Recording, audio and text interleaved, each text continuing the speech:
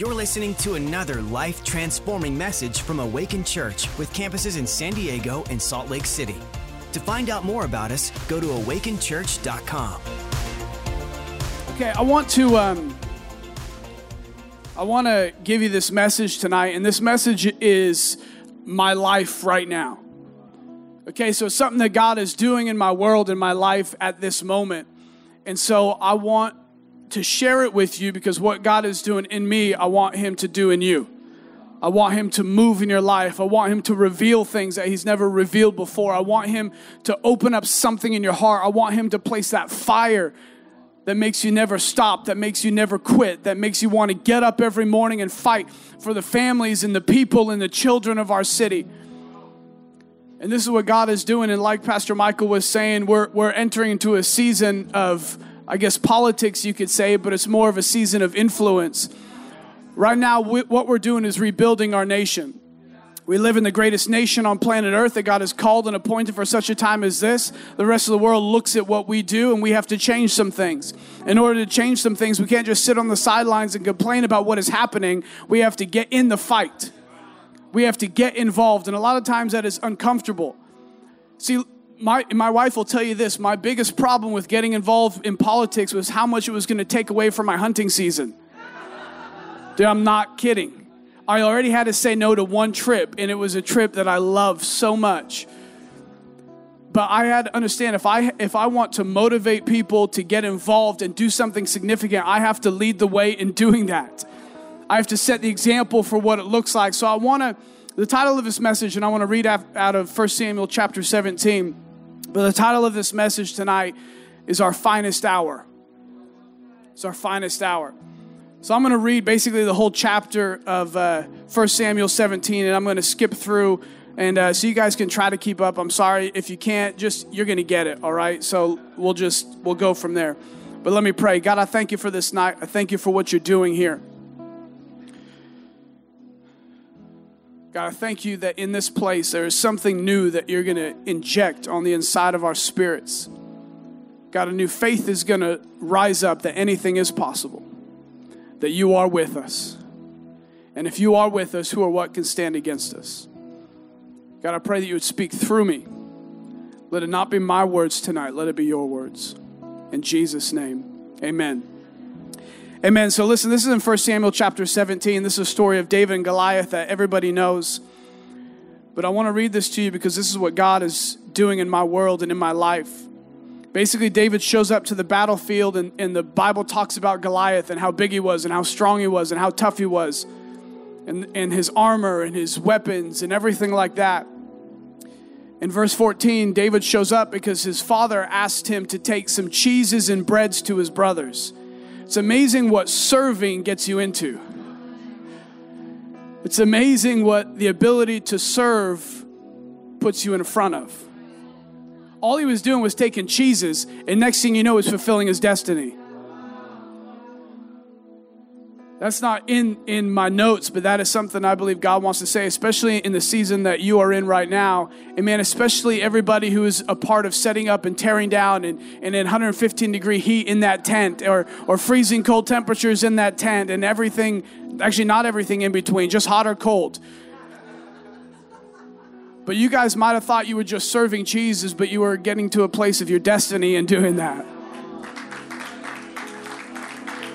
So David shows up to the battlefield. In verse 23, it says, "Then as he talked with them, there was a champion, the Philistine of Gath, Goliath by name, coming up from the armies of the Philistines, and he spoke according to the same words. So David heard them." In verse 24, this is one of the first kind of points I want to hit on. It says, "And all the men of Israel, when they saw the man, fled from him and were dreadfully afraid." I wrote in my Bible here years ago, right next to the side, and I wrote, "Everyone has run away. What will I do?" And as I was preparing this message and looking at that, it reminded me when I wrote that down was years before I even thought that I would be getting involved in what I'm getting involved in. See, the race that I'm getting involved in, somebody had backed out of it because it looked too overwhelming.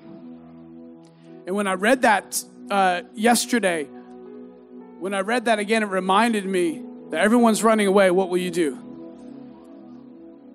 When they saw the opposition, they ran away. Okay, my favorite movies are Lord of the Rings. So I'll watch them, rewatch them, rewatch them, rewatch them, and rewatch them. So in the second Lord of the Rings, the Twin Towers, at the end of the movie, the enemy is winning. They're killing off the people of Rohan. And Aragorn, who becomes the king, who didn't want to be king, and the third movie becomes king, he's there with the king of Rohan. And the king of Rohan is suffering defeat, and he looks, and he has this moment, and he says this, what can man do against such reckless hate? It's kind of what we're seeing today. What can men do against such reckless hate? And I love what Aragorn says, who's appointed as king in that time. He says, you can ride out. Ride out and meet them. Ride out and face them. And the king, not knowing where he was, he says, yes, for pride and glory. And Aragorn says, no, for your people. And he musters this strength on the inside of a king who only saw defeat. And he saw new fire come on the inside of him. When everybody runs away, what will you do? When everybody moves, what will you do? The easy decision right now, and I'm not trying to knock on you if you're about to move, but maybe I am a little bit. When everybody is moving to another state because California is losing their mind, what will you do? When everybody's afraid, where will you go? If we leave, what happens? See, listen, our kids are in school. We could have left, but we decided not to. Because what about the kids that can't leave? What about the single moms and the single parents and the people that have no place to go? If we leave, who will fight for them? If our church shuts its doors, who will bring breakthrough to a city? If we don't fight, who will? And we see this moment take place when everybody runs, but a teenage boy is the only one who shows up. The most overlooked, the most insignificant, the person who didn't have all the qualifications, but he was just the most available at the moment.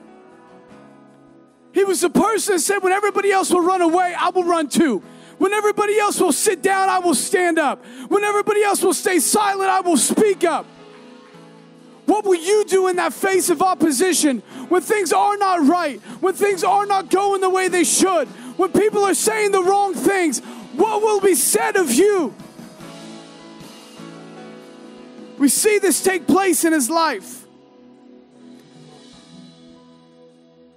So David goes on and he says, I'm going to fight this giant and his brother, just like people do. His brother looks at him and says, who are you? Why do you think you can make a difference, as big brothers do? And I love what this teenage boy says. He looks at him in, I think, verse 29. He says, what have I done now? Is there not a cause?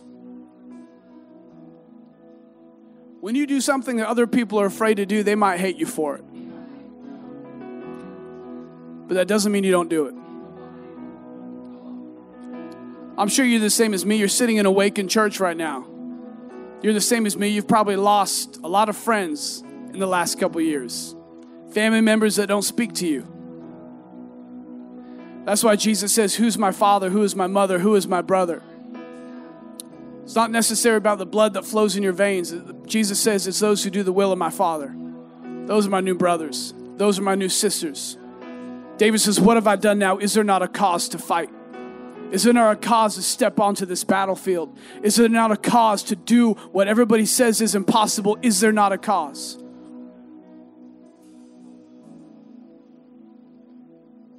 So David goes to King Saul. And Saul looks at him and says, how can you do this? Who do you think that you are? And David tells him the enemies he's defeated when the lion or bear rose up. When this enemy rose up, I struck them, I killed them, I did this. And that's all good, but then in verse 37,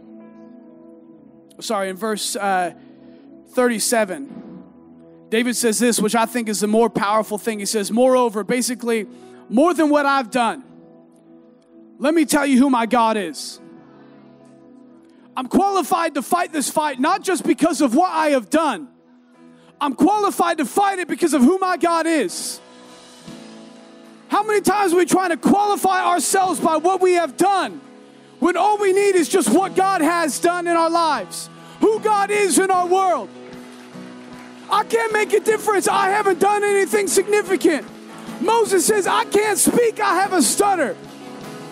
You can make a difference just by who God is. And David says, moreover, the Lord who delivered me from the paw of the lion, from the paw of the bear, he will deliver me from the hand of this Philistine. Let me tell you about what my God has done, who my God is. And the reason I can fight this fight. What is your fight tonight? What is the fight? What is the Goliath God has called you to fight? What is it addiction in your family? Is it for the city? Is it for the children? Is it for prosperity in your life? What is the giant that is in front of you? And what are you using to fire you up to make sure you can stand on that battlefield and look at that giant and say, I might not have done anything yet, but let me tell you how great my God is. So then Saul tries to put his armor on David, and this part is the most amazing part. He puts it on him, and David walks around. The Bible says he tries to walk around and says, I can't walk in this. And so he takes it off. So as we're kind of getting in the political scene, everybody who's a professional politician will tell you it's all about endorsements. Who can you get to endorse you? The names you can get. One of these forms you got to fill out and pledge all these different things. And I was reading this form and talking to my wife about it and said, I don't feel right about this. I said, okay, God, I need you to speak to me about this. And God says, it's Saul trying to put on armor on David. And he revealed this to me and saying, listen, you don't need anybody else's endorsement. You got mine. This was a moment in David's life that everything changed. David was anointed to fight that because he had a choice right there. You can go on the battlefield in armor. And listen, Saul had the best intentions. But just because somebody has the best intentions does not mean it's from God. Saul had the best intentions, but David said, I can't fight the way I'm called to fight if I'm wearing an armor that is not mine. David steps on the battlefield with nothing but God behind him. We made a decision that the most important endorsement we can ever get is God. The most important voice we can have in our life is God. So David steps on the battlefield and it describes this scene. And it's pretty cool where he walks out and the Bible says that Goliath came and his armor bearer went before him. Now, if you know about armor bearers in the Bible, they wouldn't just kind of stand there with a shield. They would also have weapons and they would also fight. Jonathan's armor bearer fought with Jonathan. Armor bearers would fight with the person they were serving. We hear in the Bible that it talks about Goliath's armor bearer going before him, but we never hear about him after that. Which means he was never a part of the fight. He was never part of the fight. And listen, this is what I believe. It doesn't say it, but this is what I believe, and I believe this is true. I believe that he's not a part of the story because David didn't pay him any attention. He understood that if he gave attention to the armor bearer, that the enemy might catch on to what he's doing, and he would never take down the enemy if he focused on the armor bearer. What that means is this: how many times are we focusing on the small battle that you and I are not meant to focus on? The little thing that's in our way that gets all of our attention when God says, I put a giant there. How many times are we not facing our Goliath because we're just trying to fight that spirit of paying the rent? How many times are we not facing our real Goliath because we're just trying to fight that small battle? And God said, if you just fight that big giant, I will take care of everything else. When my wife and I were talking about doing this race, getting involved, we were thinking, okay, how are we going to pay this? How are we going to do that? Because it has to be a full-time job to do this. And God revealed this to me. He said, if you just focus on Goliath, I will take care of the rest. Every one of us has a Goliath. What is your giant tonight? What is the thing God has called you and anointed you and appointed you to take down? And what is that armor bearer that's standing in the way, that's getting all your attention? And God says, stop worrying about that little giant when I have that big Goliath. If you just try to take down that giant in your life, I will take care of the rest. I will take care of the little thing. I am guilty of us. How many of times do we pay that God would provide money to pay the rent? And all of our time and all of our focus and all of our energy and everything goes into just trying to figure out a way to pay the rent. And God says, if you would just stop trying to fight that little battle and take down the giant I put in your life, I promise you'll get taken care of. And we never end up doing the thing that God has called us to do, to face the real giant, that family line that you need to break, that addiction that you need to do away with, that fear that's been in your family for generation and generation and generation, and paying the rent is keeping you from breakthrough in your generation. If we could understand that and figure out, God, what is this giant that I'm facing? What is this battle that you've called me to? What is this thing that you've placed in my life? And how do I get through it? How do I face it? How do I overcome it? How do I defeat it? God says, fight the battle I've called you to and I will provide. And then David steps out onto the battlefield and he picks a fight. You have to understand, it's a 14, 15-year-old dude. Steps on the battlefield with 8, 9, 10-foot giant. And Goliath is told about how great his armor is and how great his spear is and his armor bearer and how amazing everything is and how he's a man of war from his youth. And I love what David does. He steps onto the battlefield and he doesn't pick a fight with the weapons that he brought. He picks a fight with how great his God is. He says, you have defied the armies of the living God, and today I will take your head from your shoulders. He speaks to him with so much confidence, because he knows that the God that is inside of him is greater than anything that's around him. What is the giant that we're facing right now? What is it? What has God called you to? What's the giant over our city? What's the giant over this campus? What is the thing that is standing in the way of breakthrough tonight? If you're serving and you're on a team, what is the giant that your pastors have asked you to take down? And what is keeping you in the way? Well, I don't think I have the time. And so all of our focus and our energy goes on the time when God has called us to help and partner with our pastors to take down the giant over this city. He comes and he faces this giant. And here's the thing. For Israel, at that moment, because we read before that when David would come out and the giant would come out, that everybody was afraid and everybody ran. For Israel, it was their final hour. It was it. It was over. But for one small, insignificant boy, it was his finest hour. Some people think the time that we live in right now is horrible to be alive. You might be guilty of saying, I don't want to bring a child into this world because it's so messed up. I hope tonight something inside of your heart can change, because this is not the church's final hour. This is the church's finest hour. This is not your business's final hour. This is your business's finest hour. This is not the moment you shrink back. This is not the moment you run away. This is not the moment you try to fight a fight that's insignificant. This is the moment you dig deep inside of yourself and find what is the giant that God has called you to fight. What is the battle that is bigger than you? What is the thing that requires everything inside of you to rise up and say, not on my watch, not while I live, not while I'm alive.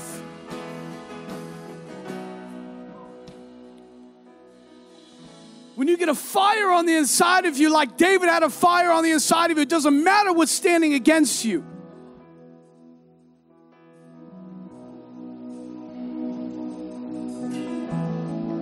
Let me say this, that a lot of you right now will have a seed. There might be not something big that you have, but God has, and the Bible talks about a mustard seed.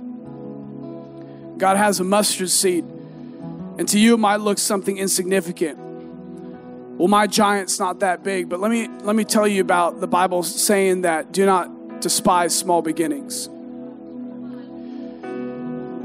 Because if you give God that mustard seed of that vision, of that dream, of that passion, He will take a seed that nobody can see and He will turn it into a tree that nobody can hide. If you understand that if you take what is in your hand, that little dream that you think is insignificant. I own a coffee shop. I serve cappuccinos. And now we're about to run for a federal office. I serve cappuccinos. But I gave God that cappuccino. I gave God that business. On December 7th of 2020, at night, my wife and I sat up and said, we have to give everything. We have to give this to Him. In fact, right before that, Pastor Jurgen said, I want you to give an offering, a Stick It to the Devil 2020 offering. This was 6 months into COVID and we had nothing. We had just started a restaurant. And if you in the restaurant or the beauty industry, it sucked for a while. Basically, they said, hey, you can make no money. Sweet. And Pastor Jurgen said, give a Stick It to the Devil $2,000 offering. So we did. We gave that, and it was right after that they tried to shut us down, and we said no. And God turned our mustard seed that nobody could see into a tree that nobody could hide. If you give God your everything, if you give Him what is in your hand, if you go what David did and say, oh, I'm just a shepherd boy. All I got is 5 smooth stones and a sling. But God, wherever you want to send me, I will go. Whatever you want me to do, I will do. Wherever you want me to serve, I will serve. And He changes the course of history for a nation by just His willingness to say, here am I, send me. Use me. Use what I have in my hand. Use what I have in my heart. Use my passion to not quit, to not back down. I was a little bit of a brat in high school with people in authority. I had a soccer coach that I was a sophomore. He almost kicked me off of varsity because I'd talk back to him all day. Like, he was so mad at me because I'd question everything he said. And at that time I thought, man, what's wrong with you? You just keep questioning everything that people say. But I had no idea that God was setting me up for today. Because I had a problem with people in authority who would tell you something, but it wasn't to help you, it was to hurt you. And God was setting that up today to do what God has called us to do right now. I want to leave you with this. The Bible says that David takes down Goliath and Goliath falls. And he runs up to Goliath, and the Bible says that David has no sword in his hand, so he takes out Goliath's sword. He takes out Goliath's sword and he chops off the head of Goliath. The Bible says that David picks up the head of Goliath and takes it to Jerusalem, but the armor he puts in his tent. But everywhere David goes, he takes the head of Goliath with him. And I love this picture of what David does, because I imagine that David just picks up what should have killed him, what was terrifying the nation, the very thing that people ran away from, and he carries it. He carries it as a reminder. He carries it as a testimony. He carries it as this reminder of what God can do with a little boy who says, "Here am I, send me. Here am I, send me." And he carries this enemy with him so that all the other enemies can see that if God did it once, he can do it again. That if you mess with Israel, if you mess with San Diego, if you mess with Awaken Church, if you mess with my family, if you mess what God has anointed and appointed, your fate will be the same. Listen, if God can do it then, he can do it now. The same God that parted the Red Seas is the same God that lives today.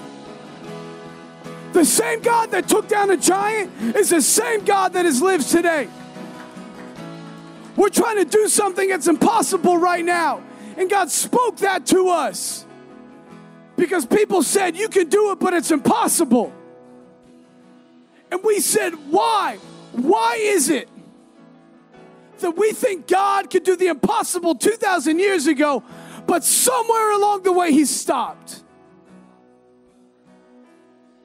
When did God change? The only time God changes is when we stop believing that he can still do it.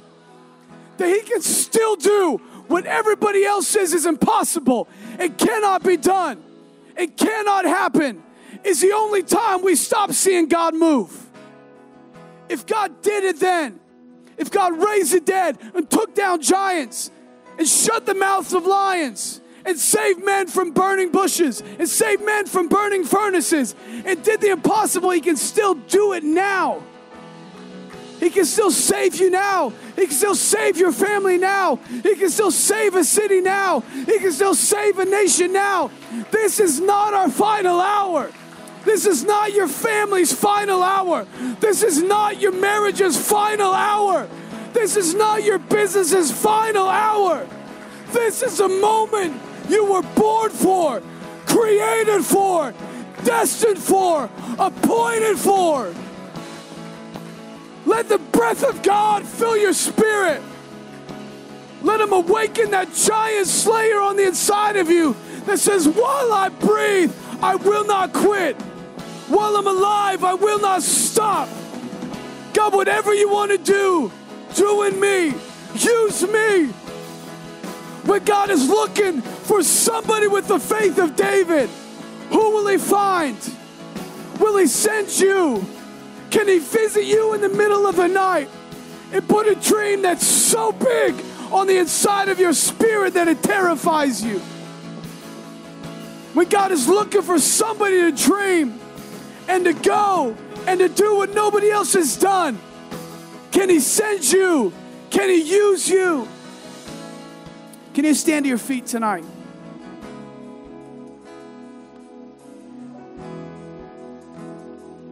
This is not the church's final hour. This is not your final hour. It's the greatest time to be alive. A lot of people say that this is the worst time to be alive. And we should use that, because if God knows the beginning from the end, and before you were born, he knew you. And if God knew that this was going to be one of the craziest times to be alive, God's a strategist, smartest guy in the world, universe, obviously. If it's the craziest time to be alive, don't you think that God would send his best in the worst? Which means this: if this is the worst time to be alive, you better pat yourself on the back, because you're the best he's got. It is not a mistake that you were born at this hour. It is not a mistake that you were born at this time. It is not a mistake that you belong to this church. I thank God every day that we are at this church, because if it wasn't for this house, if it wasn't for our leaders, if it wasn't for our team, if it wasn't for this. So on that note, I want to pray for all the directors and team leads, if I could. I think it's everyone on the front row. Just lift your hands. Stretch your hands out to your leaders right now. God, I thank you that you have called them for this time, for this moment, for this season. God, I thank you for the Van Tassels. God, I thank you for the anointing on their family. I thank you for fear being broken and destiny being stepped into. I thank you for the giants that you've placed in their life to come down in Jesus' name. I thank you that you've placed them in this time for such a time as this. And I see an unwrapping of a gift for your guys' life. I see you picking up this gift, and it's one you've never opened or ever seen before. And it's a package that that you're going to unwrap. It's going to be something that you've never seen. And it's going to be totally unexpected. But it's going to change your life. It's going to change the lives of peoples around you. It's going to be something that you're going to open and say, man, this must be for the wrong person, because this shouldn't be for me. And God says, no, this is for you. God has anointed you and called you for this time, for this moment. In Jesus' name. God, I thank you for the Shooties. I thank you for faithfulness. I thank you that your word says the faithful will abound with blessing. I thank you for increased favor on their life, on what they place their hands to and what they do. Actually, can you just, if your hands are up, just come forward. I want to actually pray for you. Just come forward. If your hands are all up, yeah. Whatever leaders are, I don't care. You can push them out whoever you want.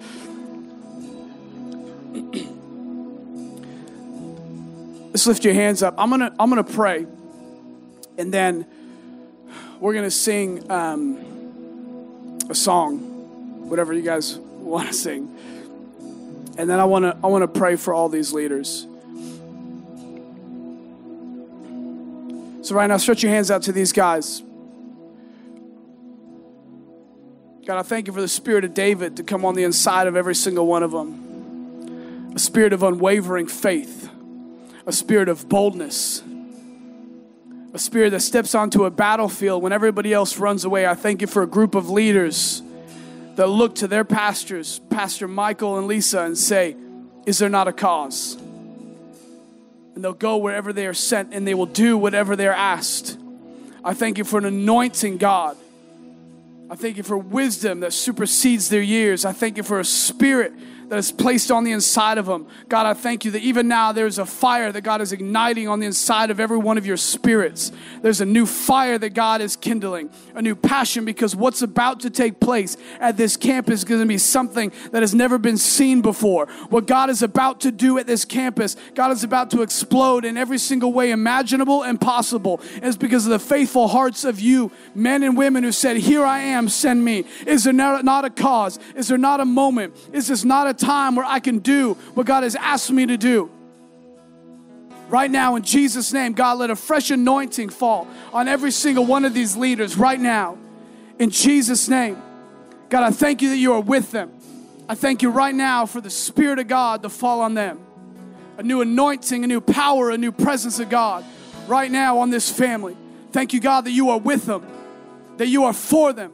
We thank you, Jesus, that all fear is broken, that faith comes in Jesus' name. We thank you, God, that you're doing the impossible in their life. You're doing the impossible in their situation and their circumstances right now. Thank you, Jesus. Right now, let your anointing fall.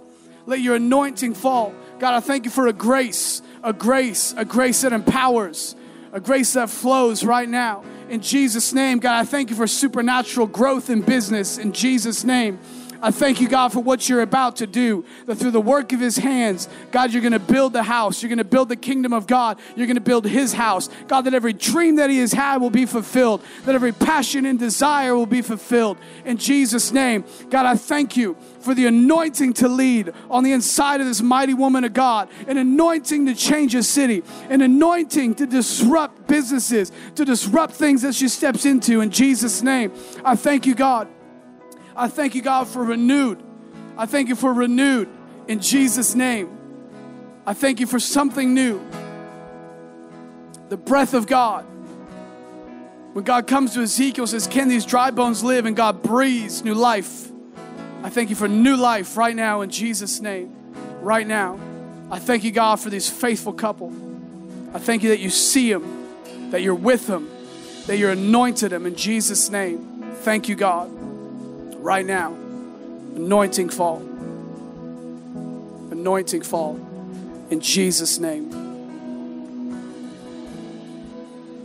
All right, listen, we're going to just pray for your campus pastors, and then we're going to go into this song right now. So just stretch your hands out to your campus pastors. God, I thank you again. I thank you, Jesus, for what you are doing in their life. And I see even what I said before, that mustard seed, that God has taken that mustard seed that's been in your hand and been in your heart. And it's been a seed that nobody can see, but he's turning it into a tree that nobody can hide. God, I thank you for a peace, knowing that everything is in your hands. A peace to not have to worry about the small giants and to only focus on Goliath. I thank you, God, that you're giving them a laser focus right now in Jesus' name. A laser focus to do what's never been done in East County, San Diego. A city for Christ. A city on fire. A city that leads the way. I thank you, Jesus, that provision comes, blessing comes, favor comes, anointing comes. I thank you for a bunch of armor bearers rising up around them that can carry the torch and help them do what's never been done before. In Jesus' name. Come on, let's pray right now. Everybody in this place, I want you to lift up your voice as we sing this song. Come on, God, we thank you for what you've done tonight. We thank you for who you are. We thank you for your spirit. We thank you for your grace. We thank you for your strength. We thank you when you could have looked somewhere else, you chose us. God, we pray that you continue to use us. God, I pray that we would continue to live our lives that is worthy of a manner of you choosing us every day. God, I pray that you would give us the faith to see what nobody else is seeing. You would give us the strength to do what nobody else is doing. God, you would help us to look and to see. God, we thank you for the city of San Diego. We thank you for our nation. We thank you for the leaders that you're raising up, the people you're choosing, the things that you're doing. We thank you, God, that you're giving us strength and favor and blessing and provision. That the greatest days for our lives in our city are still ahead. In Jesus' name, amen. Thanks for listening. To find out more about our locations, team, and what we do here at Awaken Church, go to awakenchurch.com.